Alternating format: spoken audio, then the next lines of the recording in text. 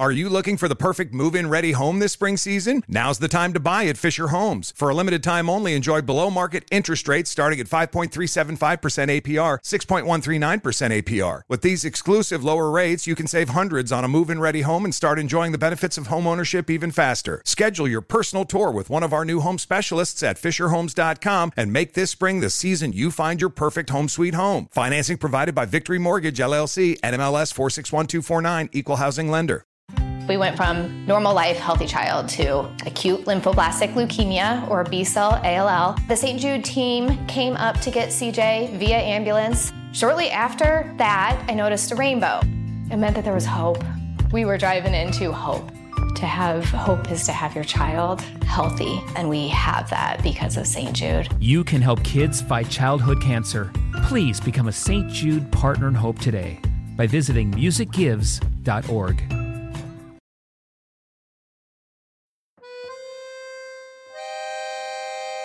When we talked to Marietta Fernandez, one of the parents from Holy Cross, she told us a story about Sister Michelle Lewis that, in all our years digging into the school, we'd never heard before. Just before joining the monastery and deciding to live the rest of her life as a nun, Sister Michelle told Marietta that she took a trip home to Ohio, where she grew up.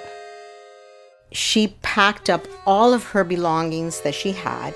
She had a truck. She put them in her truck. She drove to her family's home. She dropped everything off. On that drive, Sister Michelle was letting go of her past life, getting rid of what she owned, moving on from her job as an accountant, and putting her divorce and abusive marriage in the past. But she was giving up more than those parts of her identity.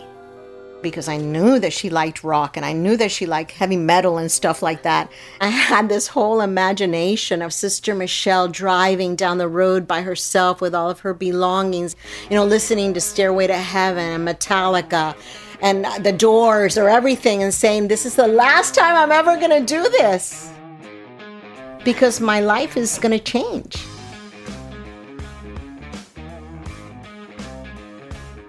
She released any energy that was in any way negative in her life.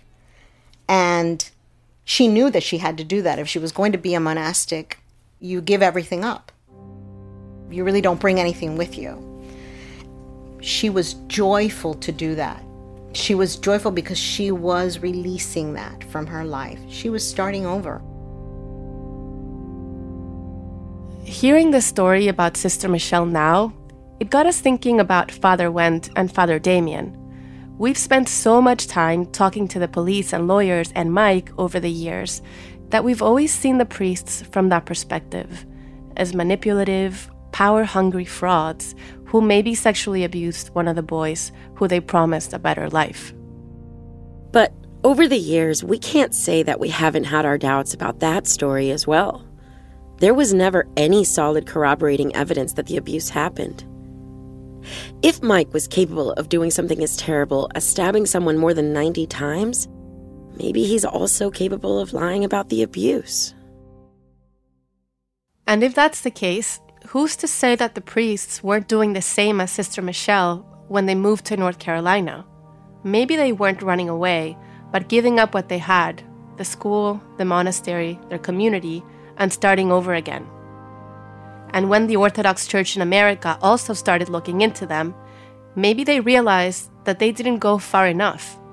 They needed to give up more and begin again, this time in Ukraine. But their long silence in the decades since the murder has left us feeling like we'll never truly know how to feel about all of this. When we started the project, we knew that in order for this story to feel fair, we'd have to at least try to talk to Father Wendt and Father Damien to share their side of the story. But 20 years ago, they didn't even answer questions while under subpoena in front of a judge. And on top of that, we had no idea where to even find them. I'm Paula Barros. And I'm Melanie Bartley. And this is Sacred Scandal.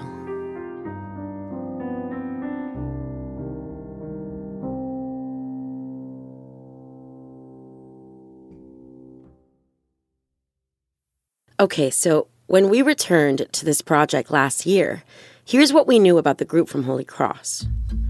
From what we could put together based on what's publicly visible on social media like Facebook and LinkedIn, Fathers Went and Damien, Petro, and Vasil all appeared to be in Ukraine since about 2011. And it looks like they've invested heavily in building some sort of hospital or clinic called Protection Medical Center. It's in Uzhgorod, the biggest city in Transcarpathia, and it looks like it opened around 2013. We learned that the clinic is like a mini hospital. It had a staff of doctors, nurses, and technicians. They did basic general medicine type stuff, but also had expensive modern equipment to do MRIs, CT scans, X-rays, and minor surgery. The website for the hospital, where we got most of this information, listed Fathers Went and Damien, Petro and Vasil, all as directors as recently as last year. But strangely, that site became disconnected over the summer, and we couldn't find any news as to why. Also, it looked like they were starting to build a new monastery about 8 years ago. From Facebook photos, it was shaping up to be a small version of the gold, onion-domed Orthodox churches you see across Eastern Europe. But we had no idea where it was in Ukraine.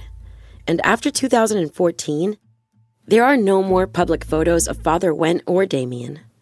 Up until then, they look almost exactly as they did at Holy Cross, forever in their long black robes. But Petro, the monk who was Went's assistant, had more recent photos. In older pictures, he dressed in monk's robes, but now he was almost always in regular clothes. And as you click through his photos, you see less of the other monastics and more of someone else, a woman. And they look close, like a girlfriend or maybe even a wife. We wondered if he left the group. It was also unclear whether or not they still use the monastery in North Carolina, which they still own. The property was put up for sale around 2016, but it never sold, and they took it off the market 2 years later. We tried reaching out to all of them through social media because we had so many questions, but never got any response. So last year, when we talked to the former monastic candidate Ilya Herzog, who lives in Ukraine, we decided to see if he knew anything.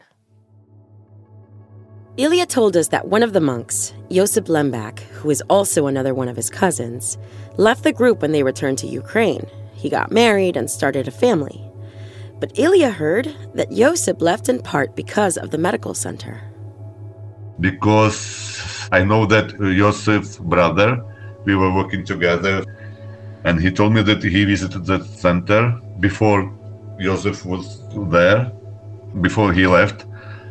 So he didn't like the way it was here, that they had to work all the times, all the days, and even if it was holidays or Sundays.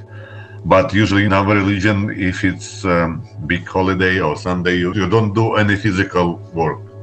And there they were working, and he was asking his brother Joseph, why are you working? And they said, because Father Went blessed our work, we can do anytime, anything, and any day, like that. And they were only two of them, Vasil and Joseph.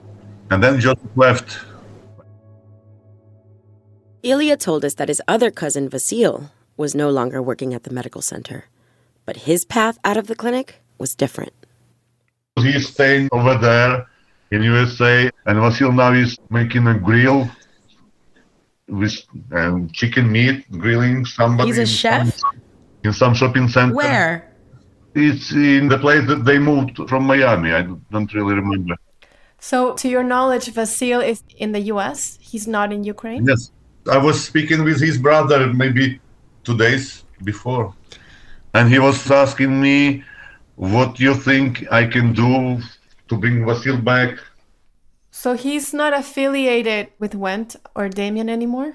I believe they are, but Father Went and Petro, what I heard from Vasil's brother, they're here in Uzhgorod. And Vasil is by himself, I believe.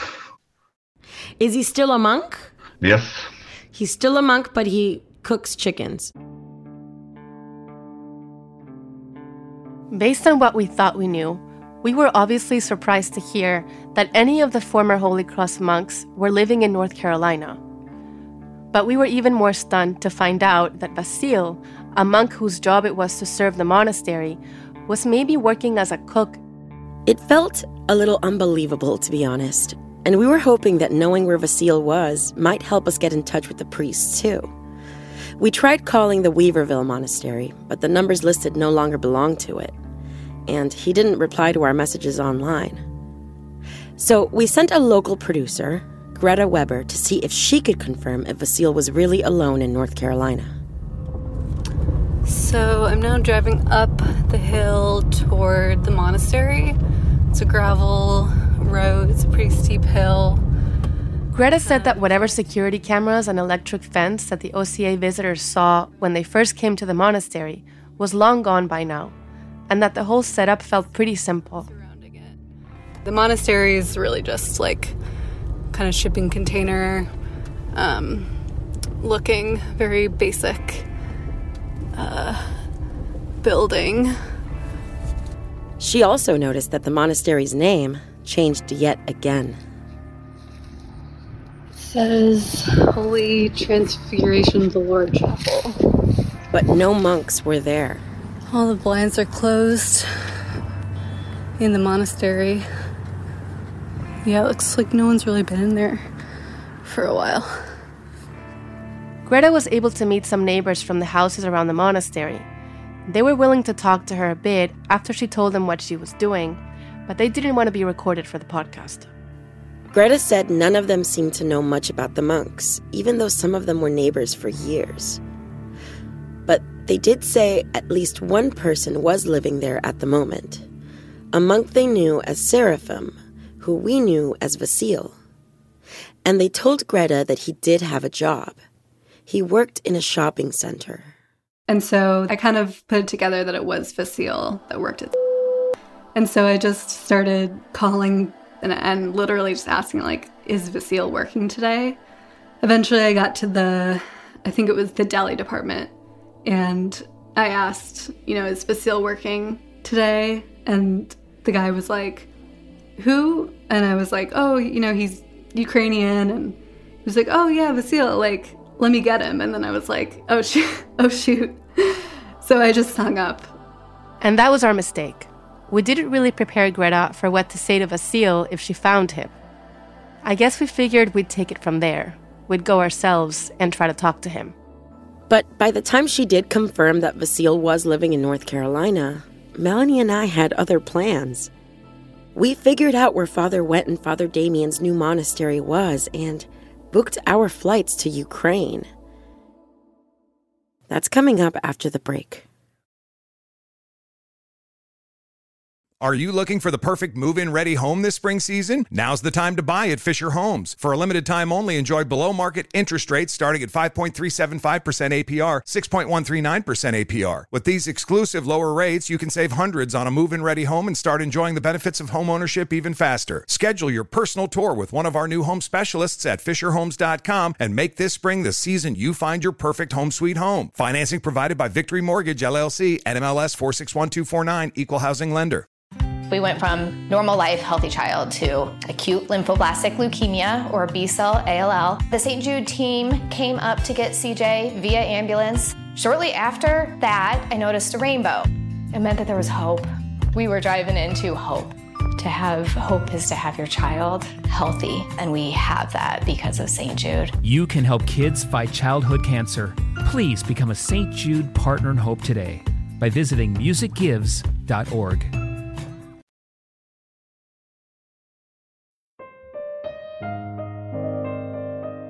Welcome back to Sacred Scandal. I'm Paula Barros. And I'm Melanie Bartley.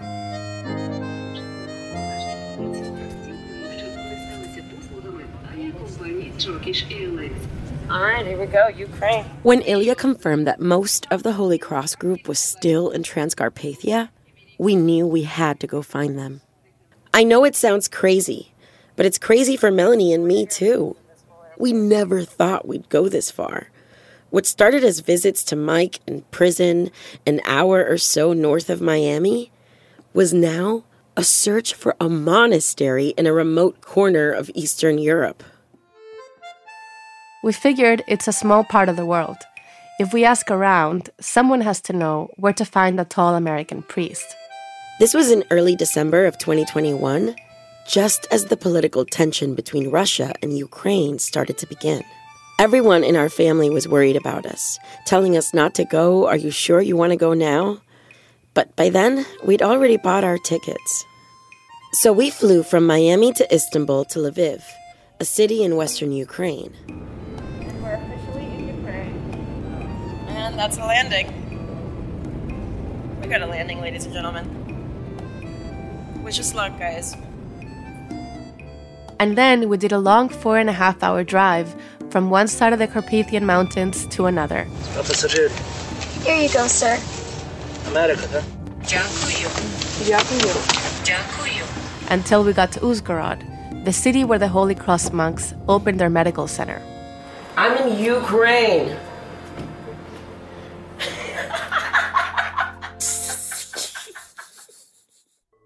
Before we started looking for Fathers Went and Damien, though, there was another pair we needed to talk to first.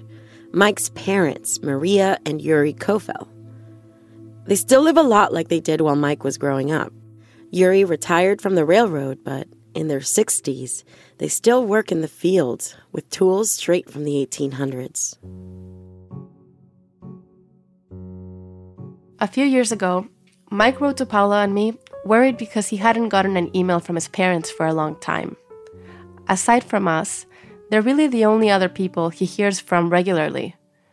We got in touch with the Kofels, and it turned out that Florida's prison email service was now blocked in Ukraine. So we helped his parents get into a VPN so they could get around the restrictions. Since then, we've kept in touch with them, too. We don't share a common language, but we email and use Google Translate. We wanted to meet them at their home and see Verkhovina Bystra, the village where Mike grew up. But they didn't want us to visit and draw the same attention that the lawyers, private investigators, and other reporters brought 2 decades ago. So, their local priest drove them almost 2 hours from the village to our hotel in Uzhgorod. And we spoke with them through a translator, Yulia Tarasuk, who amazingly kept up with our conversation for hours. Mel and I met the Kofels for the first time, in person, a few hours after we arrived in the city. We were honestly a little worried about how this meeting would go at first, and how they would feel about finally meeting us in person. But when we saw them waiting outside our hotel, the 4 of us recognized each other right away. They were so friendly, bubbly, and really excited to see us. We all hugged and went inside to start the interview. Я Марія, живу в селі Верховна Бистра, мати Михайла. Люблю його всіх. Надіюся, що він скоро прийде. She's Maria, she lives in Verkhovna Bystra, and she loves Mikhailo a lot. She's waiting for him to come soon. And Yuri? Я Юрій, батько Михайла. Я надіюся, дасть Бог, скоро буде вдома, Міша. He's his father, and he's waiting for him to be home soon. Great. Though it was exciting to meet them after all these years, we knew this would be different than our casual emails. Today, Mel and I would have to bring up some more difficult stuff with them, things we weren't sure they'd be comfortable talking about. And after our emotional greeting, these questions would be hard for us to ask. Mikhailo has told us that Yuri, you had a drinking problem when he was growing up, and he's very happy that you're recovered now. But can you tell us a little bit about that phase of your life? Та були такі часи, у нас, тепер так люди, я думаю, що не п'ють так люди, а там було постійно. Yuri seemed a bit embarrassed that we brought up this time in his life. He brushed it off and said it's just something that people did in those days. But it was his drinking that led to Mike's allegations of sex abuse against him. Since those allegations, Mike's relationship with his dad has mended, and he's actually retracted those initial accusations against Yuri. He said that he was too drunk to realize he was touching Mike and not his mother in their shared bed. Let's go back to these guys.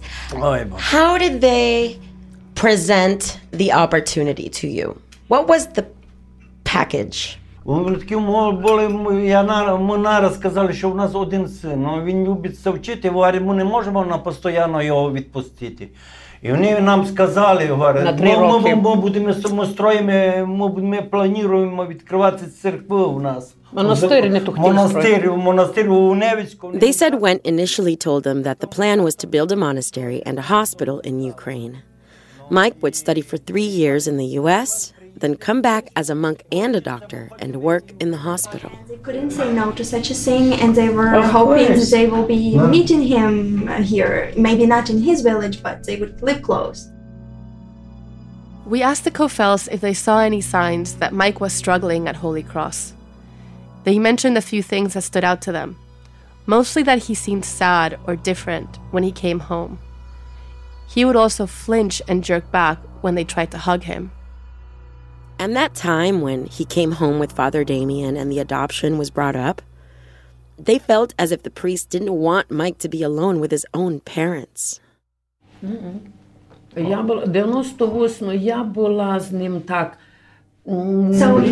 in 1998, he was coming everywhere, all around, always with Damian. And the mother was asking, what, do they love you so much there? Or like, why would they want to adopt you? In Mike's letters, the Kofels said their son told them that he was fine, but that Mike did hint at something he maybe didn't want to share. He would be telling to the mothers that they are watching some weird movies in the evening. He wouldn't confess what kind of movies because he felt ashamed, but he would just say they watch weird movies, such movies that I'm closing my eyes when I watch them. Only now does she assume those movies were pornography. The Kofels first heard about the murder through Petro's uncle, who helped run the candidate's house in Ukraine. He called to let them know what happened and to tell them that their son confessed and was in prison. And this really surprised Paula and me. We'd always just assumed that Father Wendt or Father Damien were the ones to give them this news, even with a translator. When they got the news, though, Maria and Yuri were shocked and didn't know what to do. In talking to them, it feels like they're still stuck in that moment, lost and powerless. How has this experience, this whole thing, changed the two of you? Депресія в нього була сильна, депресія була. Депресія, дайте, він не контролював. Our translator, Yulia, choked up and started crying as the Kofels answered. Through tears, she told us that they both talked about depression, and that Yuri said he just has to keep living, but has no real happiness anymore.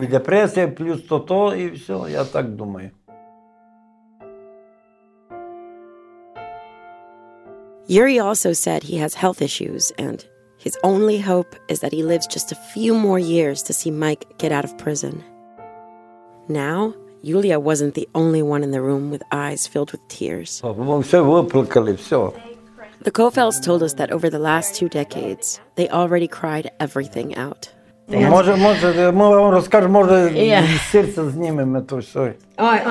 Maria said that maybe talking about it now could lighten their hearts. We were also curious about whether Father Wendt or Father Damien reached out to them at any point after Mike was arrested, to give them any more details on their son's case, or maybe just to see how they were doing. Did Father Gregory call you at all to tell you what happened?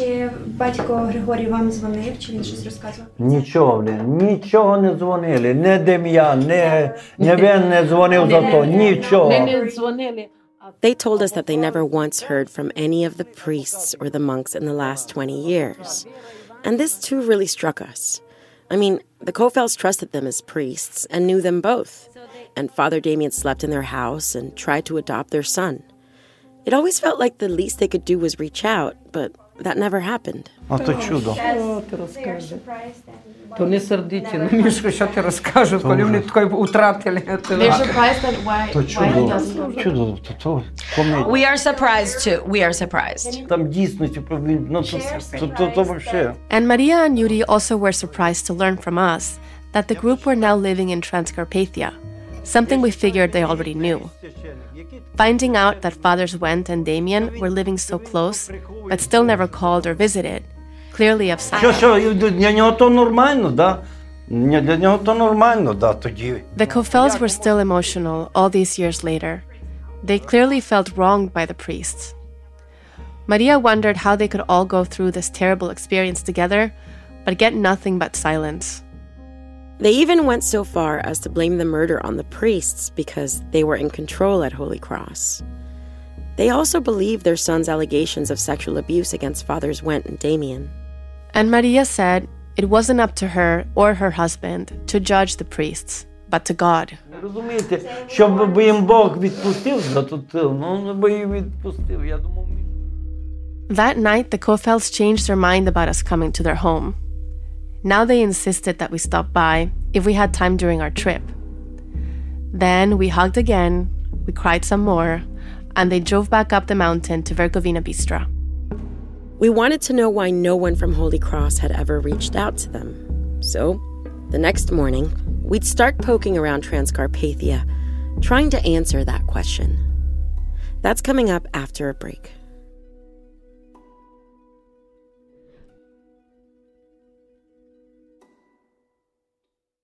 Are you looking for the perfect move-in ready home this spring season? Now's the time to buy at Fisher Homes. For a limited time only, enjoy below-market interest rates starting at 5.375% APR, 6.139% APR. With these exclusive lower rates, you can save hundreds on a move-in ready home and start enjoying the benefits of homeownership even faster. Schedule your personal tour with one of our new home specialists at FisherHomes.com and make this spring the season you find your perfect home sweet home. Financing provided by Victory Mortgage, LLC, NMLS 461249, Equal Housing Lender. We went from normal life, healthy child to acute lymphoblastic leukemia or B-cell ALL. The St. Jude team came up to get CJ via ambulance. Shortly after that, I noticed a rainbow. It meant that there was hope. We were driving into hope. To have hope is to have your child healthy, and we have that because of St. Jude. You can help kids fight childhood cancer. Please become a St. Jude Partner in Hope today by visiting musicgives.org.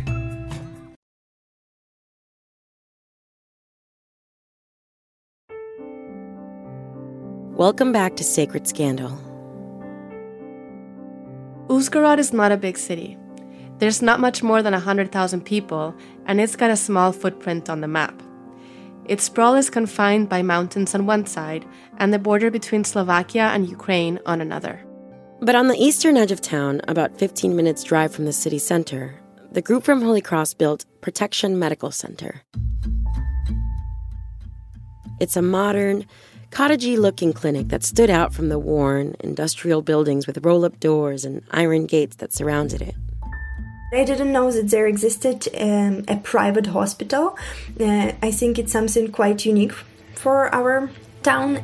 Our translator, Yulia, who's lived in Uzhgorod her whole life, told us she never heard of the clinic and felt it was a weird place to set one up. It's hidden off the main road, and not many buses, she said, are routed out there. Not long before we left for Ukraine, we found out that the website for Protection Medical Center was down because now it had a different name. A new pin appeared on its Google Maps location.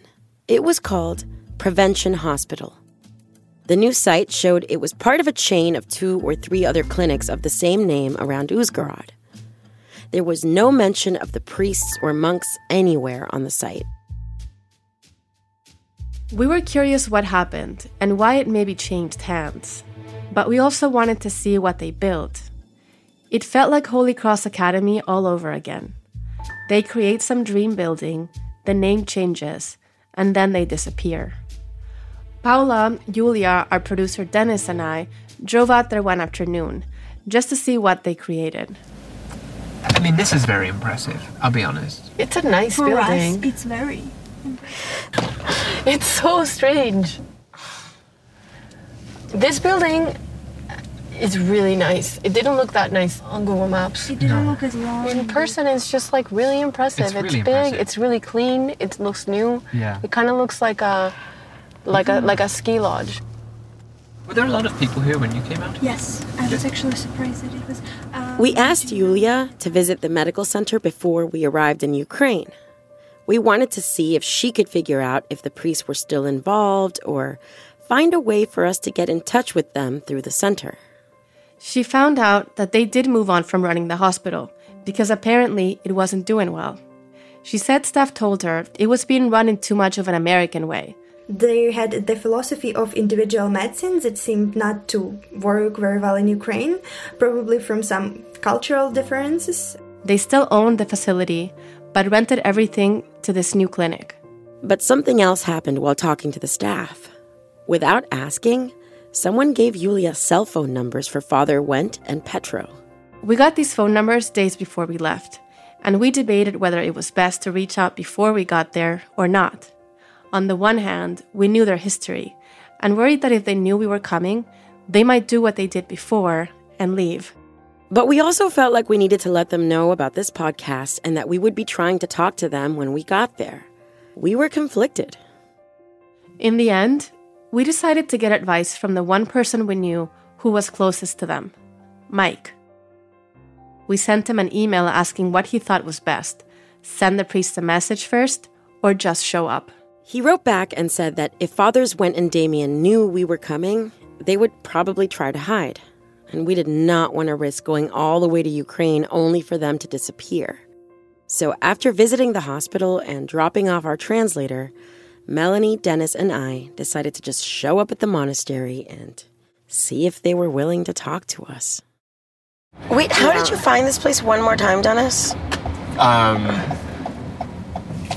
found it through Father, I'm not friends with them on Facebook, but they have pictures that are public. 20 kilometers. Father Damien had pictures of them building a monastery, construction photos. The town that they kept saying it was in, I found that monastery and it is not them. It is not that. And so what I ended up doing was looking at other people who had commented on the photos that they had put up and seeing where they were from. And it kept saying that town. So I was like, well, maybe if people who know this is coming and are visiting there are from there, it's got to be close to there. So I went on the map and I just started looking around for any sort of thing that looked like new construction or a new build. And I was looking at those photos, realizing it needs to have trees in the background. So it needed to be at the edge of one of these villages or in the middle of the forest. Okay. And so I looked all around the So you were just on the map, clicking around. And then I went into the woods and I found that clearing. And I said, what the hell is this in this clearing? And I zoomed in and I was like, that's the building. That's amazing. It. With the dome. It was the same shape that has this area, this thing beside it with bells. Okay. And then Wendt and Damien both have pictures of them in these houses that look like log cabins. And the buildings beside it are buildings that look like little log cabins built out in the woods. And so I'm just like, this has to be something that they built where they live. That's great detective work. And it's all new.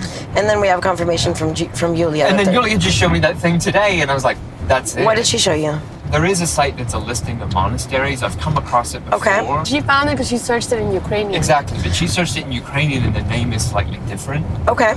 And when she brought it up, we just confirmed, we looked at the pictures, the picture they have on there with the construction photos, and it's the same building. The new monastery and homes they built were in a clearing about 40 minutes outside of Uzhgorod.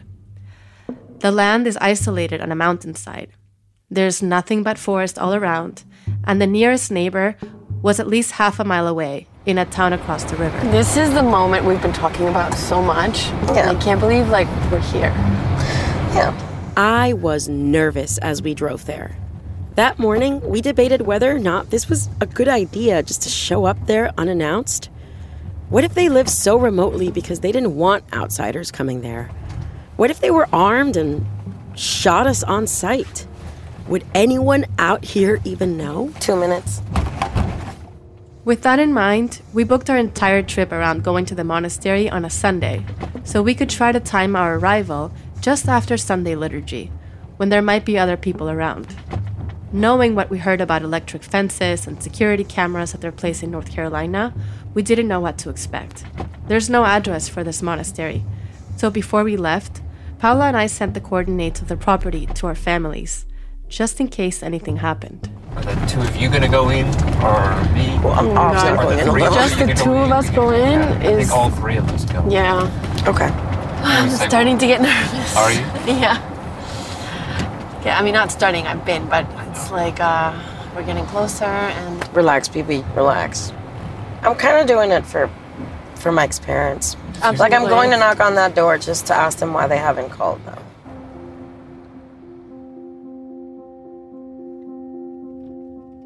As we pulled off the main highway, we drove farther and farther from town and deeper into the remote mountain forest. On these rural backroads, the early winter snow started to fall harder and harder, coating the road and the trees in a cold white quilt. Okay, this is feeling a little The Shining. This is very The Shining. It completely changed. Everything is different.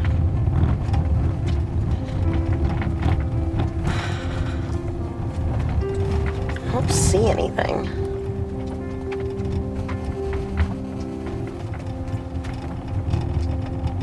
Oh, okay, I see where we're going. Yeah, this is very hard to find. There's a vehicle. This is a location where you have arrived. And there's a van.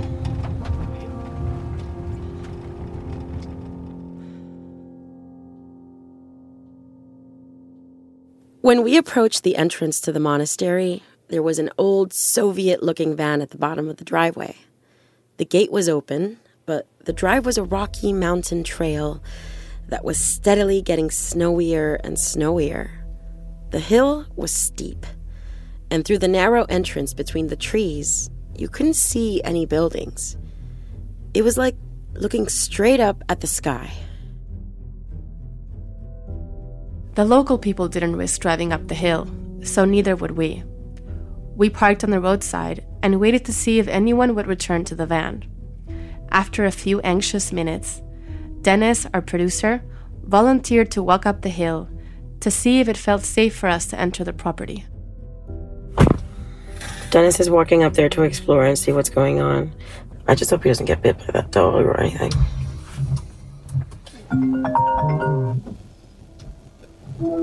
Hello? Yes. Yeah, can you hear me? Yes, I can. Okay.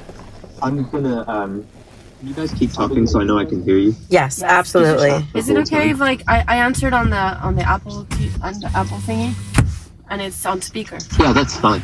Okay. Yeah, that's fine. He's walking up. All right, Den. It's gonna be okay. Can you hear me? It looks like all the footprints are leaving here. Are they big footprints? I mean, there's just a lot. Tall man? The shoes, boots. No, they look like women's shoes, to be honest. Really? Yeah, this dog is just staring at me. There are so many gates up here. Really? Yeah. Are they closed? No, they're open. But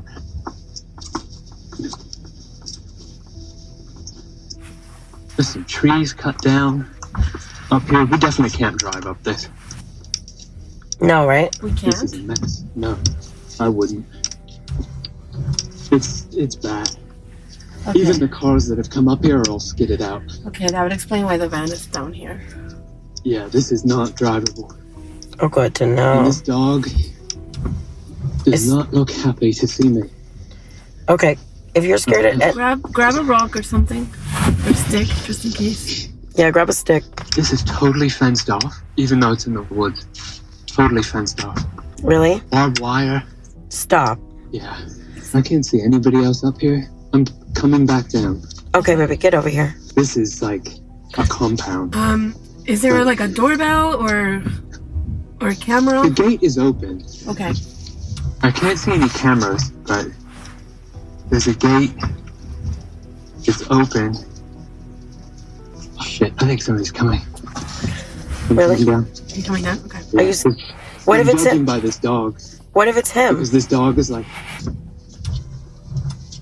Yeah, I don't know if it is or not. I'm coming down. Okay.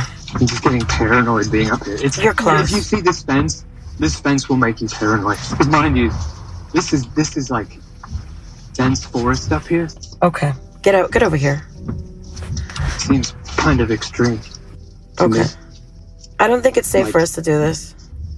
Like nobody wants you to come up here. Okay. Like, I mean... But is there someone I coming don't down? understand. Do you see someone coming down at all or no? No, not now. Okay. Yeah. We can't drive up there, so we'd have to walk up this. And this is not an easy up or an easy down. Okay. I mean, it's an easy up. Okay, we see you. We see you. We see you. We see you. I have my eye on you. Just get over here. Yeah, this is... unsafe feeling. Okay. That fence puts me off. I mean, it looks like, when you see like government military property. Shut the fuck up. That's the type of fence. Oh my god, okay. I mean, it's like a serious... And it's like... Oh my god. We're taking that home. This is what the whole road is all the way up. Just little stones. Get in It's here. like so imbalanced. Okay. Yeah. I need Pringles. I'm so nervous. Okay. You okay? You good? Yeah, I'm good. It's Okay. just that fence made me paranoid. Really? Because it's like the whole property is Wow. fenced off. As if like don't come around. It's not just like don't drive up here. It's don't walk up here. Don't come around. fucking anything up here. Let me see. Wow. I would not drive up this road either. Because if you had to get out of here, I mean, you can see the tire tracks Yeah. of somebody going up there. Yeah. We would probably need chains. Yeah, it's a struggle. At this point, honestly, guys, I think that we should send them the I think WhatsApp send him message. a note. At this point, it feels like send him the note.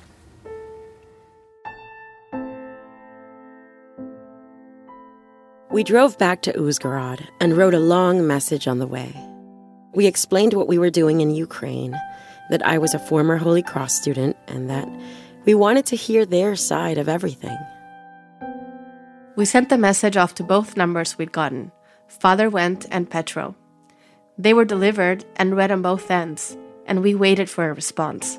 I know you got my message today, and I was just following up. I'm in town for only a few days doing this tour. I think we should talk. Cool. Do I speaker? No speaker.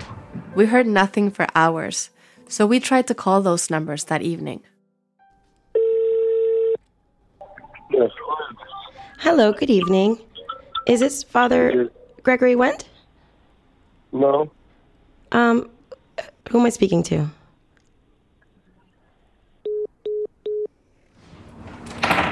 I'm sweating. Well, we did. That's a thing we didn't plan for. What? Was somebody else to pick up. We did. Yeah, but not somebody who was going to talk to you in English and sound like that. Who the hell was that? We couldn't tell if it was Petro or Wendt or neither of them. We started to worry if these were their phone numbers at all. Then, around midnight, a text finally came in. It was Petro. He said he wasn't interested in talking to us. He also didn't believe that I was someone from Holy Cross. We were already in bed in our hotel rooms when this message came in. We huddled up for an emergency meeting to figure out a response. We really wanted him to understand why we flew halfway across the world to talk to them.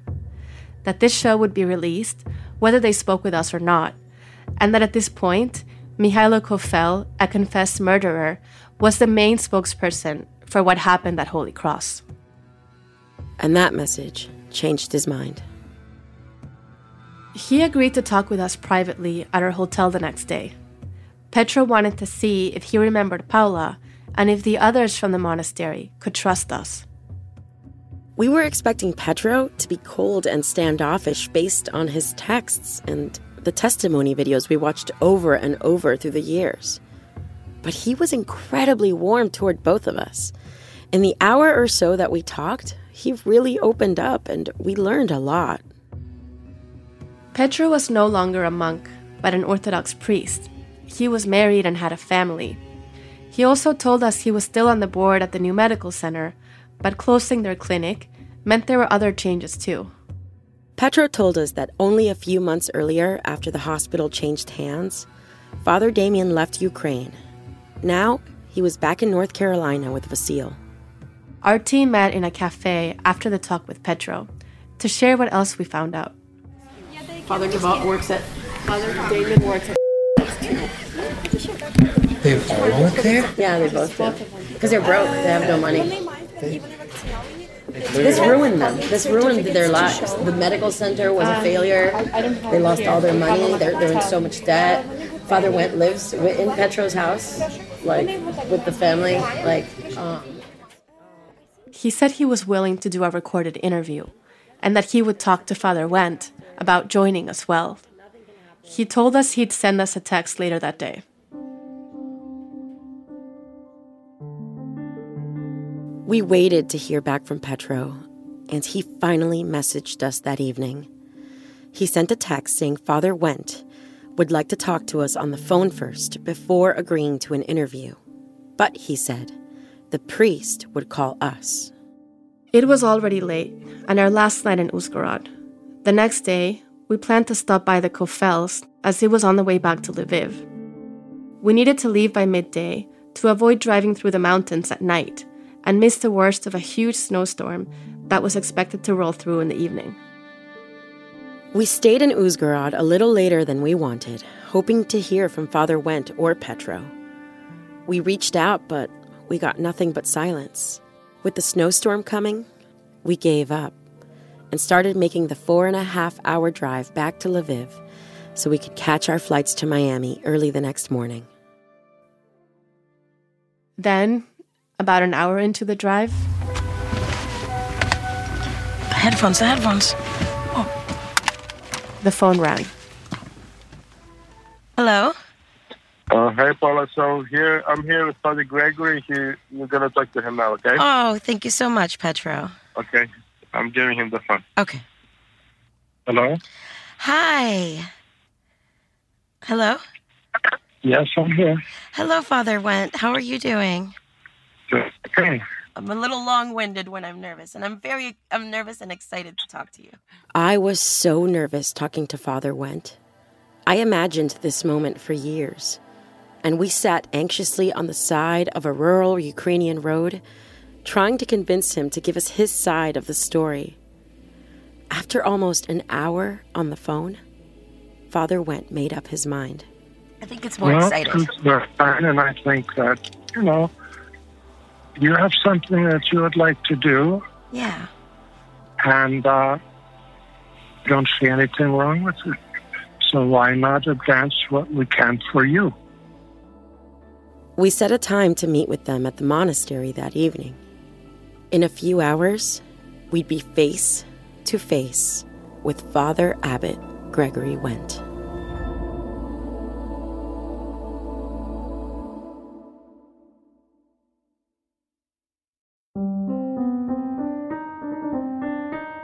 Sacred Scandal is a production of Exile Content Studio in partnership with iHeartRadio's My Cultura podcast network.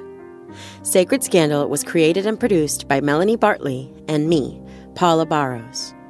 Our senior producer is Dennis Funk of Written in Air. The executive producers are Rose Reed and Nando Villa. Production, mixing, and sound design by Helena de Groot. Our production assistant is Imani Leonard. The show is fact-checked by Kimberly Winston. Original music and final audio mixing comes from Patrick Hart. And special thanks on this episode to Yulia Tarasuk, Greta Weber, and Travis Roig. If you'd like to reach out, email us at hello@sacredscandalpodcast.com, and you can follow us on Instagram @sacredscandal.